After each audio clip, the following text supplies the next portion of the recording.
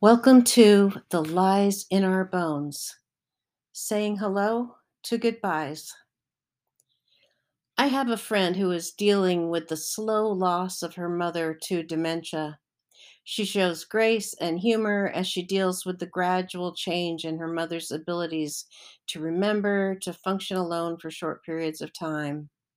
She shows endless patience in answering the same question 5 times in 15 minutes. We boomers ain't babies anymore.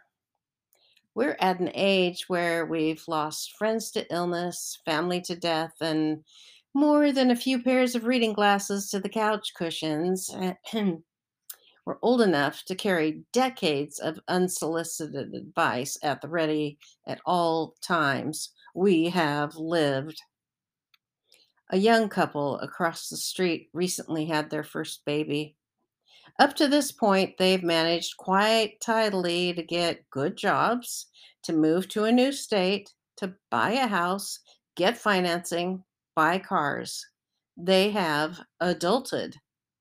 Yet the birth of their child brought out of town family visits carried on a tide of the aforementioned unsolicited advice. Why do we do that as we get older? As parents, we need to learn to say goodbye to the need to control the outcome of our children's lives and the children of our children.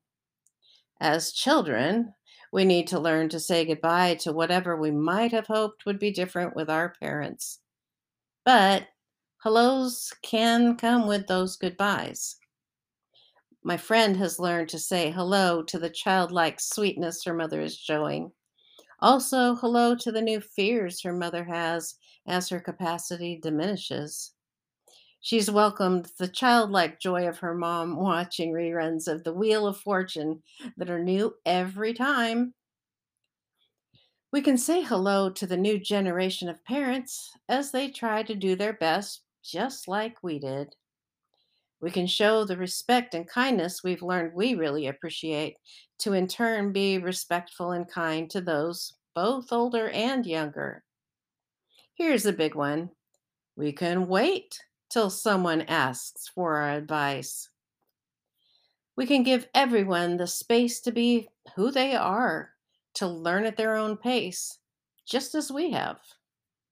We could use what we've learned to, well, live, to be there in whatever ways others need us to be. As in Writing 101, let's use what we've learned to show rather than tell. My goal is to stay open to all of tomorrow's hellos and keep learning from all those around me.